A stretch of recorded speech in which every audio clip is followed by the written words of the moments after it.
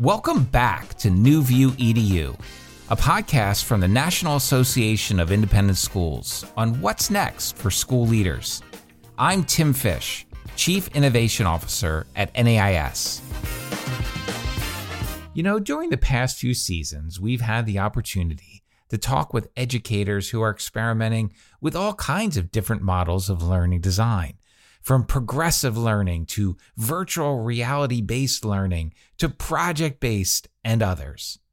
Well, today, we're going to dive deep into another model of learning design, the studio model. And to get there, I'm excited to welcome Dr. Saeed Arida to the show.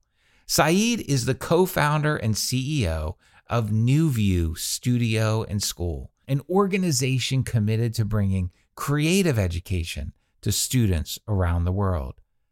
Saeed received a PhD in design and computation in 2009 from MIT's Department of Architecture.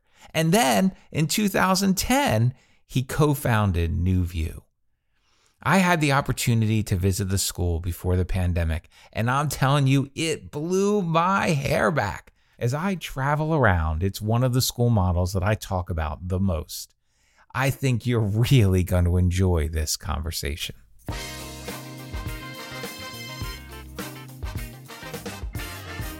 Saeed, thank you so much for joining us today. We are so excited to have you join the New View EDU podcast from New View School. So thank you, my friend, for joining.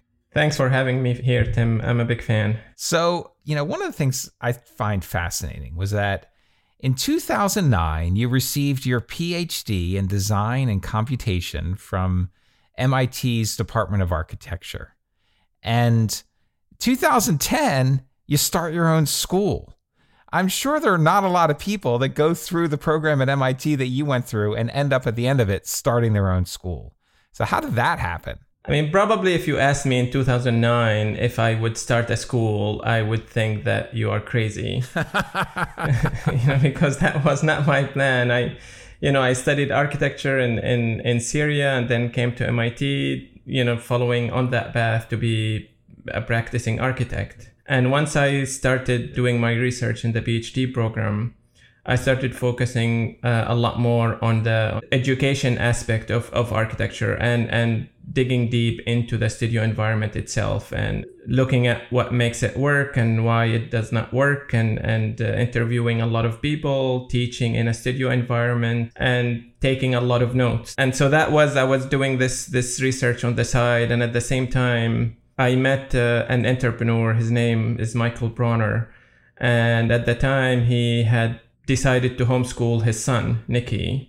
I told him, at the time that, I'm doing my PhD at MIT, and every week I could take Nicky to MIT and we will do a project with him, or we will go visit these other labs and see what they are doing. And so me and my friend at the time, David Wang, who was also doing his PhD in aerospace engineering at MIT, we started meeting with Nicky every week, and we were doing this project with him. And it was amazing. I think the engagement level, like all the ideas that we were having, we were having fun. Nicky was having fun. And it's like, this is pretty awesome. I never really connected the two things at the same time, me doing my PhD on creative education and also having this kid come to the MIT campus and working with us on these really cool projects.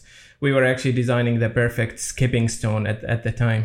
Which was... Yeah, you were doing the first prototype, right, of the studio. The funny thing with that is we spent all of this time making a machine to throw a stone so we can optimize it, but we've never really got into the stone part. We've just spent all of this time making the machine itself. And so Nicky's brother at the time was going to this other school, which is in the Boston area called the Beaver Country Day School. That Nicky's dad, Michael, at the time was like, why don't you go meet with the head, Peter Hutton, there and see if something comes up with that conversation. And so we went there and we had this conversation and being a PhD student at the time, like I had millions of slides explaining what the studio is about and how it works. And, I did not really expect much at the time, but then it's like, I can, give you a few students here in the spring and you can run a pilot with them, and you can write about it in your PhD dissertation. And like for me, that was like an amazing thing. Someone is actually gonna give me some money, gonna give me space, and give me some students, and it's like, go run an experiment with those kids using this pedagogy and see if it works. And that was actually pretty amazing. We were on the campus, and every 2 weeks, basically, we would run a studio with them, and I will bring in some of my friends who work on, either some technology piece or urban planning or architecture or design, and work with the students on a project for 2 weeks. And so that was amazing enough that, we started thinking about how we can incorporate this into a full kind of program. And we came up jointly with this idea that the students would leave the school for 3 months, and the idea at the time to choose a space next to MIT. So the kids would leave Beaver and come to this other space for 3 months, and they will go through this kind of creative innovation training, and they will go back to the school. And so that's actually what made it happen. I finished in the spring of 2010, and in the fall of 2010, we actually have space with students in it. So this concept of the studio, right? New View Studio. And certainly in architecture, we know of the studio concept of work. But from a pedagogical perspective, from a learning perspective, how is a studio different from a classroom? I think the big thing about it is that it's open-ended, in a sense that, the studio starts with a problem brief. So it's not a textbook where the teacher is trying to kind of... So it doesn't begin with content. It doesn't have this idea like, this is the stuff we have to cover. It begins with a problem. Yeah, it begins with a problem. And obviously there is a lot of prep that needs to go into it in terms of, how on the coaches we call our teachers coaches. On the coaches side, in terms of, what the brief is, what the context of that brief is, and also doing a lot of kind of inspiration work, a lot of context, a lot of precedents, just to kind of prep the students in a way that would allow us to engage with the students in a creative problem solving process that is engaging to the coaches and to the students. Mm-hmm. And once, we go through that initial phase, we do a lot of brainstorming. The students come up with what we call seeds of ideas. Initially, the kids who don't have a lot of training in this, usually the first idea that they come up with is really the final idea. And so it's always helpful to call it a seed so that, they don't get attached to it that much. So we come up with those seeds of ideas, we make up teams. And so this idea of collaboration is also really big for us, and it does not always come easy for the students. It does not come easy for the adults, so you can imagine for the kids too. It can be hard, but we feel like it's a really important skill for them to kind of learn at that young age. And then they start basically developing this idea through this iterative process. And this is really the hallmark of the studio environment, is this iteration that happens on that initial seed idea to get it to a point where you can really present it as a fully formed product. Mm. So it's this constant iteration, It's a constant iteration. Learn, try, adapt. Exactly. And the main thing that the students are actually learning is this concept of synthesis. And this is actually the hard part about the studio sometimes. It takes a little bit of a mind shift for a lot of our students to get into that. Because they are working on an idea. And I don't know, I have not figured out this exactly why this happens, but their expectation is that when they are working on this idea is that you give them only the technical feedback. They don't want you to talk about the conceptual framing of the idea. Mm. My explanation for this is that, in our kind of traditional schooling system, the only thing that we give the students is content. We never really talk about ideas and their ideas, and it feels very personal and vulnerable. So they have usually severe reaction to it the first time. They just like, why are you criticizing me? Although you are criticizing the idea. But they feel that you're criticizing them. Exactly. So creating that separation between them and the idea is really key to learn throughout this whole process. And this when we talk about like a mind shift, some kids can learn this in a span of a month, and some kids takes them 2 years to kind of realize that this is, to create that enough space between them and the idea where it becomes really exciting to get feedback.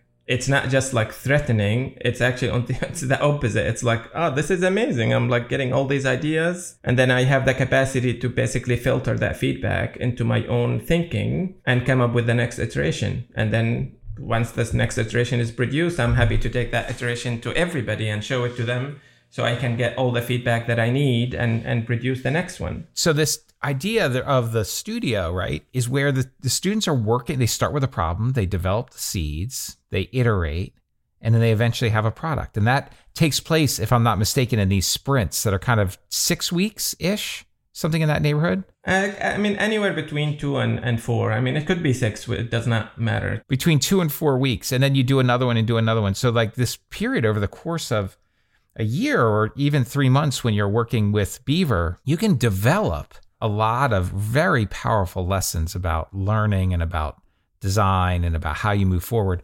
What I'm curious about is, so as this thing iterated and as you started the project with Beaver Country Day, which that's when I heard of your work and was just inspired by what you all were doing and had a chance to visit when you were in the early stages of also turning this into a school. It wasn't just something you did as part of school, it was school or is school. And that was an evolution that you went through. And so tell me a little bit about the sense now. What do you have? You have the New View School, essentially. And what grades does it serve? How many students are there? That kind of stuff. So once we created what we called at the time an innovation center, we wanted to explore how we can basically deploy the same model in different places. Initially, we just assumed that, a lot of other schools would be open to the same arrangement where we will have basically schools send students for 3 months at a time to go through this kind of innovation bootcamp. We faced a lot of hurdles during that time. I think we tried to do it for 3-4 years, and it was just hard to convince schools that they can let the students leave for 3 months to do something else and then go back to the school. And so in some ways, what I thought was an easy thing in the beginning, it was like an anomaly, really. And this is coming from someone who did their education in the US, K-12 education. So I was also, as I was kind of working on this idea of the Innovation Center, I was also learning the ins and outs of how the K-12 system operates. And so we spent, 4 and 5 years with my partners, David and Saba, trying to figure out how we can iterate on the model itself so it can be deployed easier in other places. And so 2 things happened at that time. One, we started having students coming out from other places other than Beaver and deciding to stay for all of their high school. And we are not a high school. So that, that created a lot of friction. They didn't want to leave. I remember when I was there, I was talking to a student and he was like, look, I'm doing this for X number, but I don't want to go back. Like, I want this to be school. We were, optimizing for students staying for 3 months. And now we have to change the focus or add another focus, students who wanted to stay for 4 years. And so that happened. And the other thing that happened is that over those 4 or 5 years, we've had a lot of schools that came and visited the place. And there was always a desire to kind of do something with them.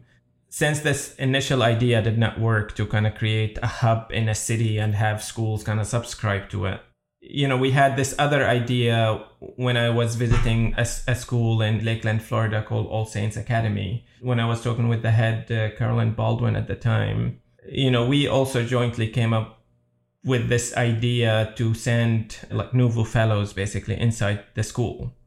And these fellows will become kind of the agents of change. And so we kind of brainstormed this idea together, and we used All Saints as kind of the first prototype for this idea. And so we created at the time Nouveau X. And we started sending fellows to a lot of these schools. I think by 2019, we had around 15 schools that we're working with that are all the way from a refugee camp in Turkey to Kamehameha School in Hawaii. And we had Scotland and a lot of other schools in the US. And then the pandemic hit, and that I think forced everybody to kind of, not just us, to kind of rethink what their model is. I think what the pandemic did for us is that first is supercharge this idea of the school. So now it's we really have to take this seriously and design the school or kind of re-envision it in a way that would work better for schools who wanted to do 4 years and not just do a trimester. And so we started working really hard on it early on. That's in 2019 and 20. And now, the school that we have in Cambridge, we have around 55 students. Congratulations. Thank you.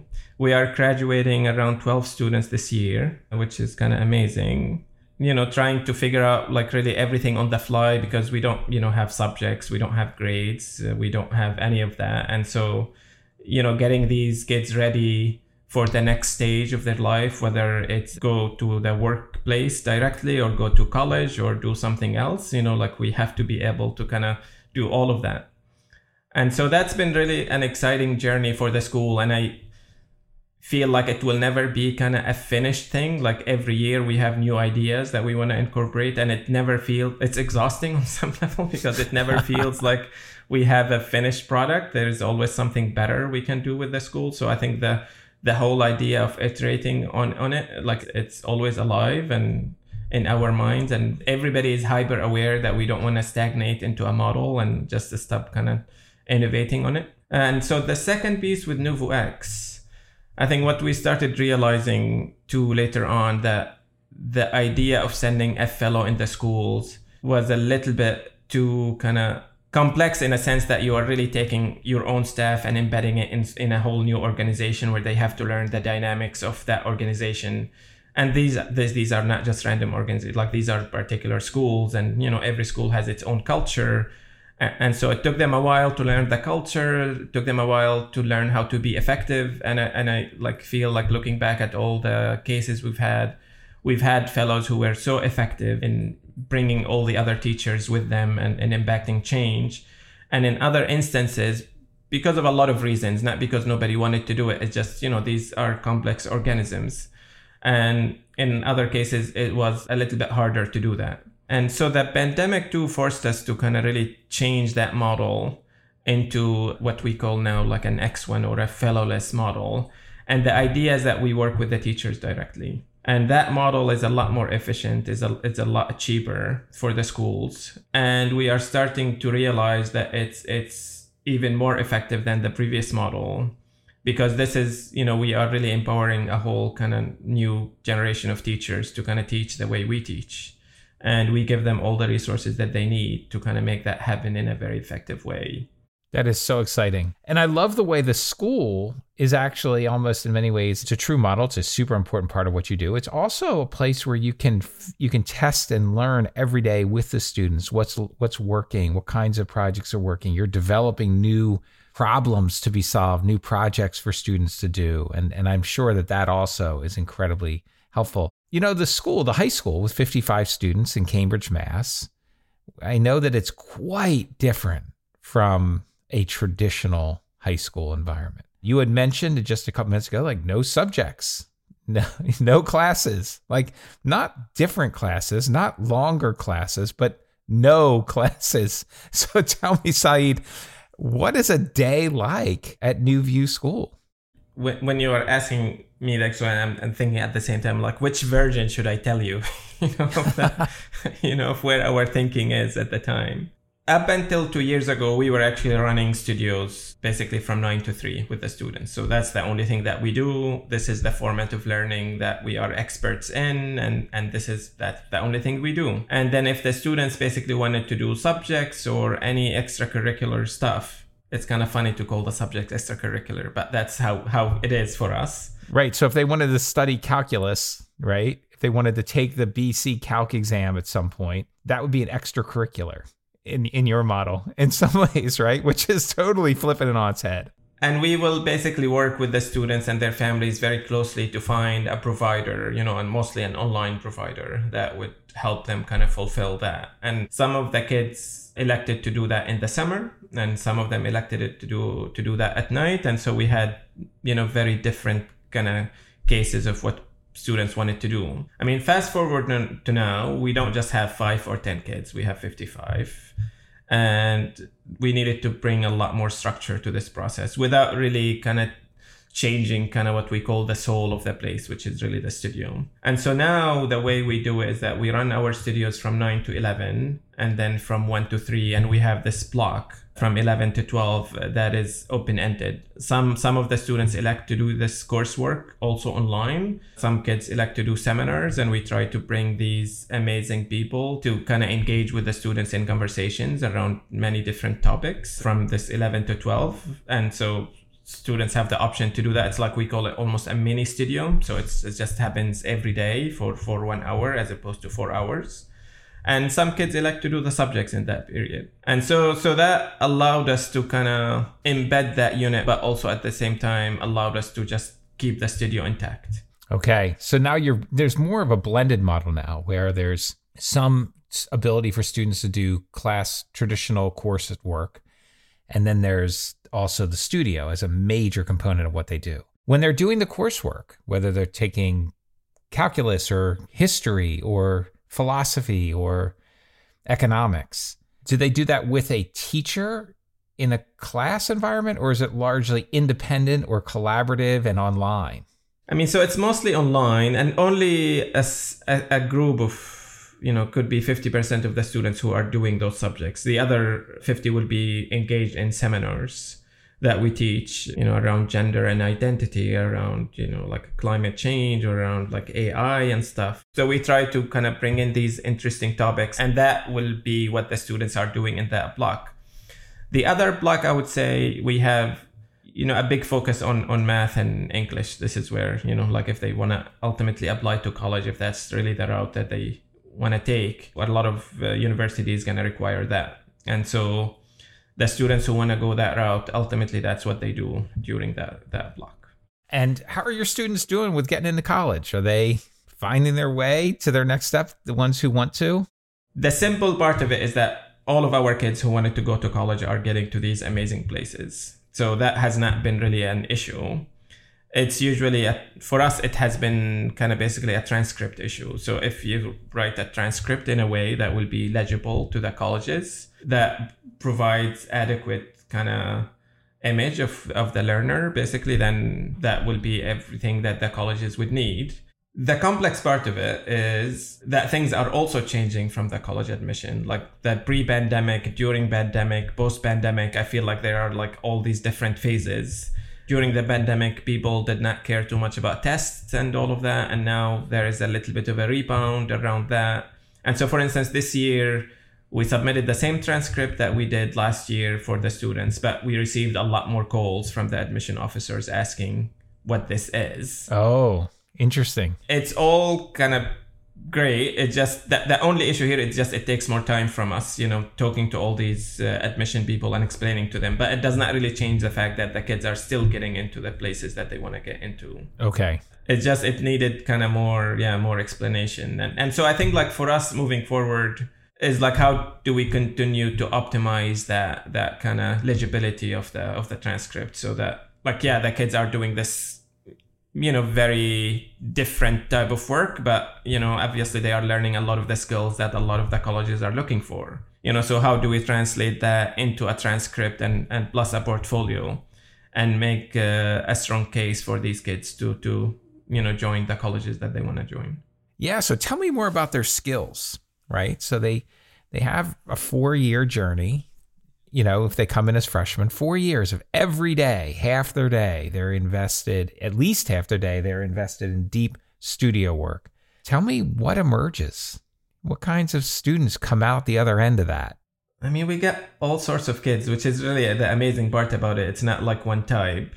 One thing that all of them have in common is that kind of creative energy and creative confidence. This ability to kind of take any issue and any problem and figure out like basically a process of how you can address that. You get this like really some like, especially as the kids kind of get to the senior year and they are working on their thesis project, and this is where you see that ultimate version of that. And you get kids who are really not afraid of engaging with really difficult problems, and at the same time you get kids who are really engaged in the world in a much more meaningful way, because they've been basically working on these problems for 4 years. And so there is an empathy to that. There is a creativity aspect of it. There is a lot of innovation. Those are those are the things that people, when you ask people, what do you want your kids to have? What kinds of things are going to be there? And then, I wonder how much sort of traditional school helps kids develop that, right? What do you find when kids come in who have been in traditional schools and they start off in either 9th or 10th grade? What do they have to unlearn in order to thrive in a studio environment? I mean, maybe like it goes back to this, like the agency piece. The idea is that like you are not just taking 4 or 5 classes every semester, and one of them has to be math and science and English and elective and arts and stuff. Like, and then by the minute you go into your 9th grade what the rest of the road almost is. And so there is, I feel like maybe a lack of agency in that. And for us, it's like we are framing the problems to the student, but then within that, it's really all about their ideas. And this is, I failed probably to mention this about the studio, what makes it so unique, and why initially when I started working on kind of understanding the studio environment, what got me really excited about it, seeing how all these architecture students basically sleeping under their desks during the night. Because they are so engaged with the work. Like, you don't see this anywhere else in a university. It's very unique to architecture. It's not because they're stressed out, and it's not because there probably is an element of stress, but they're all in. Like, they are all in to the work. So there is a level of engagement that you don't really see anywhere else. It's just, there's full commitment to the work, because ultimately it's their ideas, it's their expression. And so I think for Nuvo, the reason why like you see that energy and you feel it when you come to our space, because the students are just walking with their ideas, I felt it when I was there. I felt it like very few other places. So there is a level of engagement that is very unique. But then when they come in, having been more conditioned in a traditional school environment, they have to, I would imagine, have to learn how to be in that space, how to be given the ambiguity that comes along with the challenges, right? I said in another episode of the podcast that when I was I first started my career teaching 4th grade, and I used to think, we used to set up these science units that were very hands-on. And I would stay there till 9 o'clock at night, the night before, pouring all the liquid into the little cups and putting all the materials in the cups and putting all the little spoons on the trays. And so that I thought great teaching was when I hand them a tray with everything prepared and all they have to do is add the pre-measured little bits, right? And now I've come to believe that was not it. I was stripping out. It was like I was boiling the vegetables. I was stripping out all the vitamins that come in that kind of learning environment, right? But I was trying to remove ambiguity. And I think now that the proper structure that creates that ambiguity and the students' sort of navigation through it collaboratively is what leads to the construction of deep learning and deep understanding and curiosity and engagement, right? That it's sitting in the problem where all that stuff comes from, right? And I think that as a teacher, I too often try to step in the way to take away ambiguity, if that makes sense. So why did you do that? Why did you feel the need to do that as a teacher? I think I felt that. Well, I think it's a really good question. I think I did it because I wanted them to be quote unquote successful. I think number one, now that I'm actually thinking about it, I wanted the lesson to go well. Do you know what I mean? I wanted to feel like it was organized and it was controlled. And if my principal walked in the room, that it would look like it was going the way it was supposed to go, that it wouldn't look like chaos, right? And the other thing was, I believed that deep down, I think as a first and second and third year teacher, I believed that I had to structure the learning in little bite-sized bits. And I think my fundamental philosophy was that I give learning to students, not that they construct it themselves. And I think since then, over these many years, I've come to this sort of notion that doesn't work. I can't build it for them. They have to build it themselves. Yeah, I think like when I was like, for instance, in like recounting my experience in high school, I never really questioned why I am learning what I'm learning. Like, I was really good at school. I feel like I mastered the game of the school. And, I ended up, coming all the way from Syria to here. So clearly there was something to understanding that piece. I never felt that I engaged with these subjects in a way that was really meaningful to me. Like, I love, like now, like 20 years after, like I love chemistry and physics and math and calculus. And I think I had to do a lot of relearning of a lot of these things later in my life, because I started realizing, how amazing that stuff is. But at the time when I was a kid and learning these things, it just like, you had to do them because this is how you pass a test and this is how you go to college. And they did not really mean a lot to me. And by extension, once I started, studying architecture, I think by my second year, I forgot everything I learned in high school. Because I was not really, I never really learned it that deeply, or I never learned it for a purpose. I just learned it because this is what everybody does.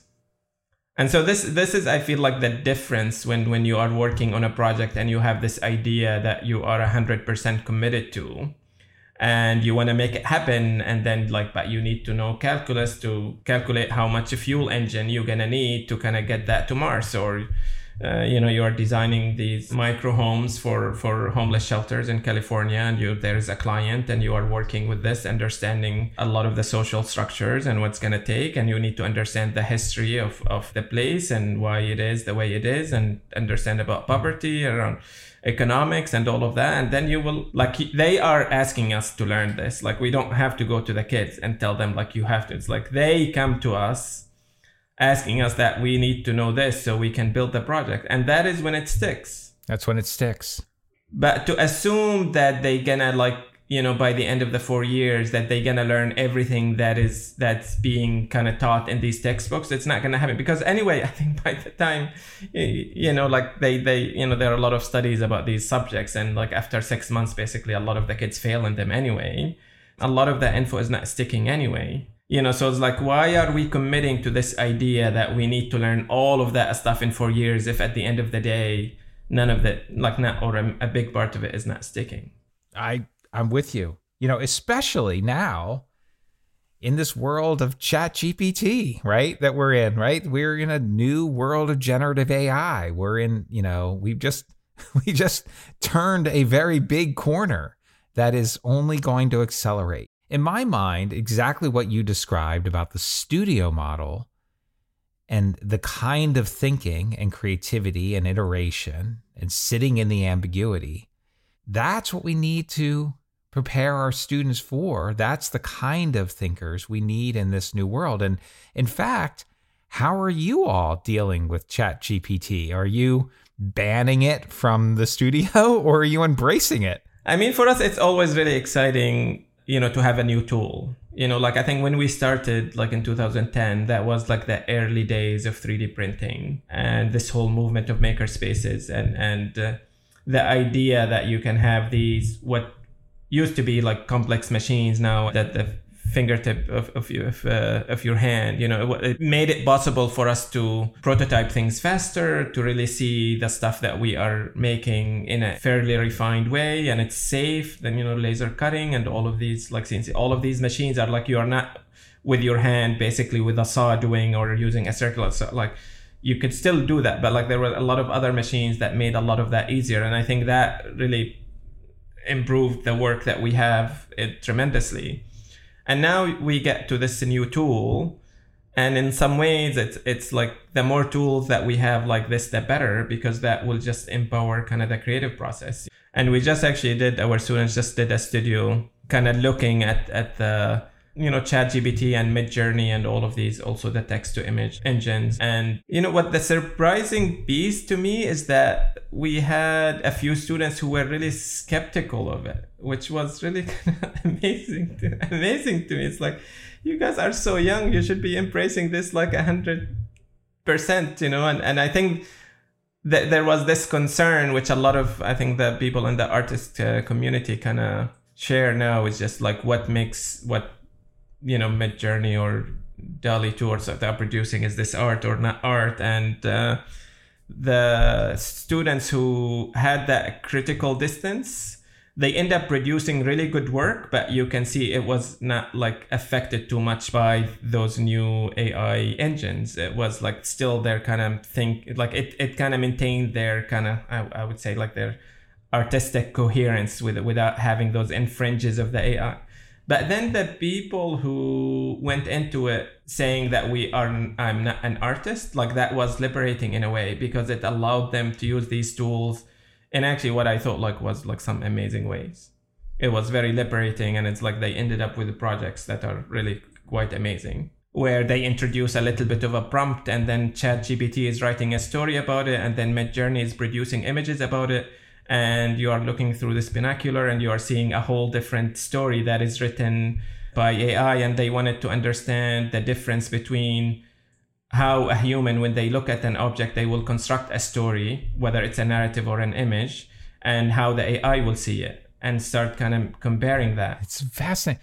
What also, it's interesting because in this case, you're embracing it as just another tool. It's a tool that has limitations. It's a tool that has opportunities. It's a tool that will work differently for different people and different problems. And if your students are approaching the world as they ask questions, they think through challenges, they design, then you want to have access to as many tools as you can have access to help you produce and make progress, right? And for me, the big thing is like when a student doesn't have that agency, when they're not bought in, when they're not fully engaged, and they're just doing a thing because a teacher told them to do the thing, then that's where you get this sort of ChatGPT cheating, right? Because I don't care about this thing I'm being asked to do, so why not just hand it to an AI, let it do it, and I'll just pass it on as my own, right? Because I was never engaged with it in the first place. But when I'm all in, when I'm like you described in the architecture studio and I'm sleeping at my desk, literally or metaphorically, I'm going to be more critical of the AI because it may not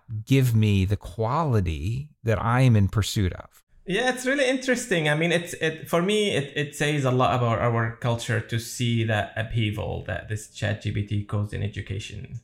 Because for me, it like almost should be a celebration of it, like this new tool that is powerful, that would allow us to do a lot of things that we were not able to do before. It's a moment of celebration. It's like computer is not as dumb as it the internet's got a lot smarter, right? Yeah, but now suddenly it's like, oh, there's cheating. You want to, and it's like it's completely kind of the wrong conversation that we're having. But I think because I think it messes with the paradigm, right? I think the paradigm has been about compliance. And I think the paradigm has been about you do what I tell you to do, right? And in that paradigm, it's a disruptor. It's a big time disruptor, right? But if the paradigm is more how you're running your studio, I think it becomes a liberator. I mean, the big question here, is it actually going to be a tipping point though?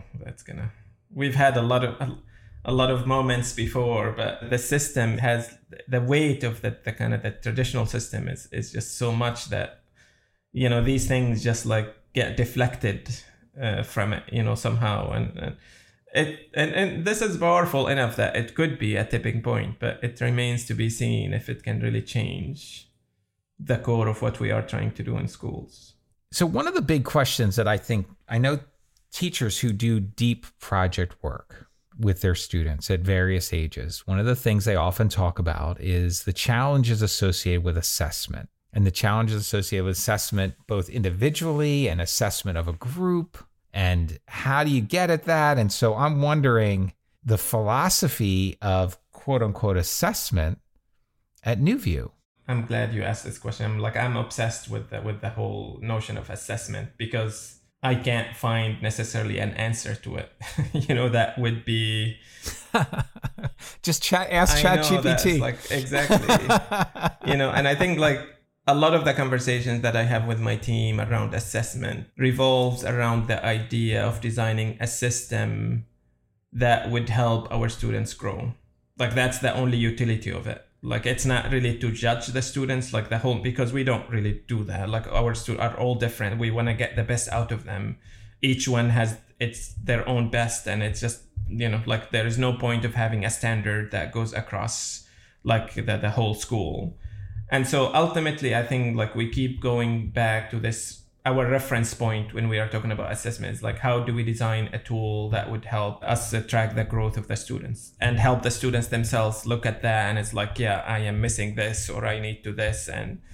And we've designed a lot of systems on our platform, and we continue to kind of prototype with ideas, where we ask the students about the areas that they want to grow in, and it becomes a conversation between the advisor and the coaches and the students about where they are lacking, what they want to address this year. And basically throughout the year, we look at these kind of things and we keep track of them, and if there's growth that's been happening in there or not. And so for us, that is ultimately the what the utility of it. There are other aspects of it that we discuss all the time, is like, what is the minimum that our students need to have to be like Nouveau graduates? And it gets a little bit more like harder, because our students are really different. I mean, we can say we want them to have a level of understanding of the creative process and the studio process, but that can also get very complicated very quickly. It's a difficult one. And the last piece about it is that how do you also take that and translate it into something that colleges would understand, which is the transcript piece. Yes. And so you're on this journey. Have you gone down the mastery transcript, mastery credits, competency-based learning sort of road in some of this? And so what we have is a mastery kind of transcript, not necessarily MTC, but, since we started developing our studio management system to kind of run our studios, it's a different form of a learning management system. We started building a lot of tools on top of it that would help us kind of do the assessment and the tracking and all of that. And so we've been building our own version of the mastery transcript. And a lot of actually our partner schools that we work with, they use it and they are happy with it. For me, it still does not really address the central question, whether this tool is ultimately helping the students or not. Which is for me why we are doing like that. There is no reason to do any tracking or an assessment unless it becomes a really empowering tool that would help the students kind of grow. That's a powerful statement, Saeed. There's no reason to be doing any of this unless it helps the student grow. What if we just in school made that the guide for how we think about assessment? Because I think a lot of the ways we do assessment historically, we wouldn't keep doing if true student growth was the only thing we were thinking about. I know the school I went to and my teachers, there was a whole lot wrapped up in assessment that wasn't about my growth. It was about, again, kind of compliance, control, sorting, putting some kids on the top, some kids on the bottom. There's a whole lot going on there. And very little of it was about my growth. Which is amazing to do as an institution to do that. For me, I've never really liked that piece. I was like, yeah, I never understood that. I tell you, there's a lot of people having a lot of conversation.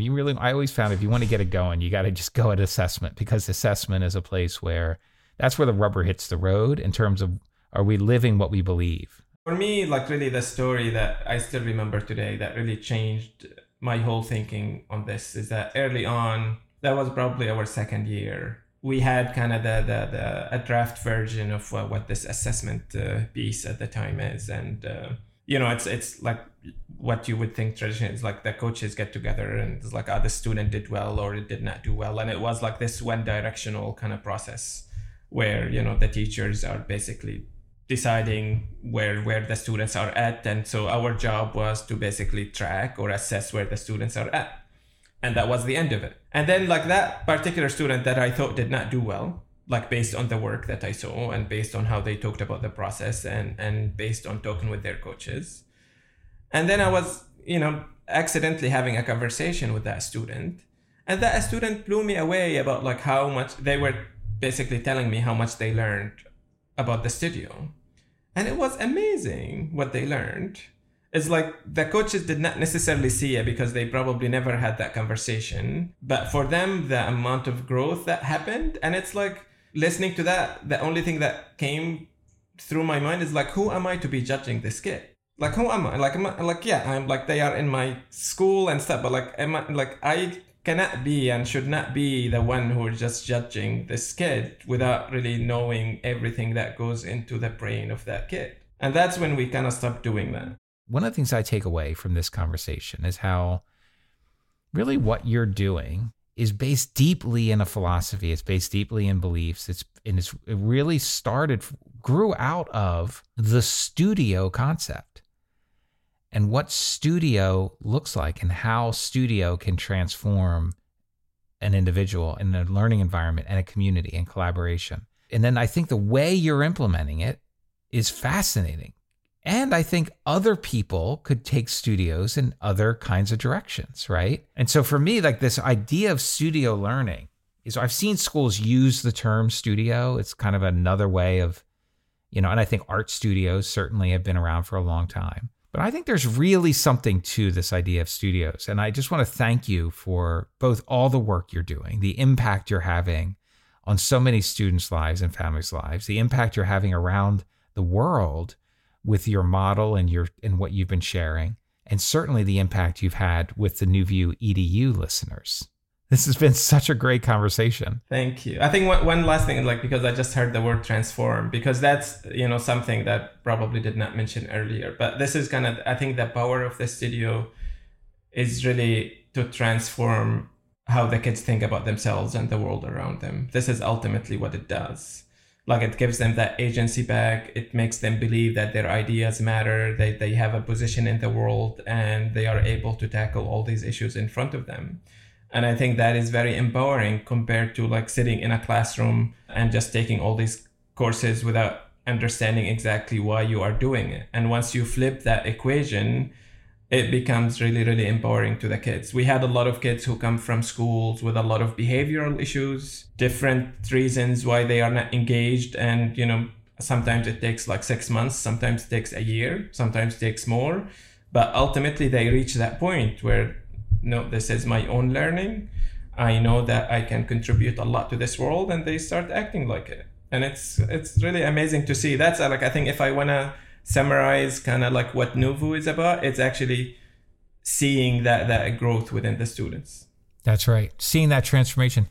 And it's what we all want. When you just described that, I'm like, yes, that's what we all are trying to do. Thank you. Thank you. Thank you. What a great conversation. Yeah. Thank you, Tim. This has been great.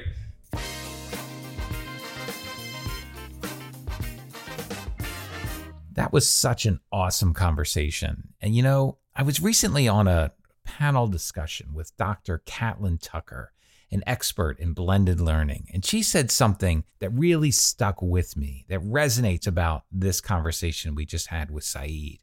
She said, too often in school, we're asking students to answer questions that they did not ask. And that makes me think about how Saeed was talking about the studio model of learning.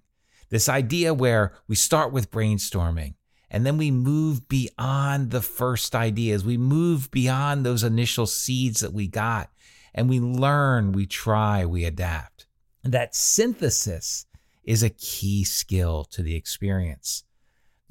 When students are working in that studio model, he talks about how they are all in, how there's full commitment to their work, that they're so engaged, that they're sleeping under their desk, as he described his college experience. What are we doing in school today that is getting students so excited that they want to sleep under their desks? I would encourage you all to go for a studio learning walk, to walk around the school and see where are those characteristics of learning, those characteristics of a studio that Saeed talked about that are present in your school today. Be sure to join us for our next episode of NewView EDU, when we talk with Dr. Mary Helen Imordino-Yang about the inseparable relationship between emotion and learning. See you next time on NewView EDU.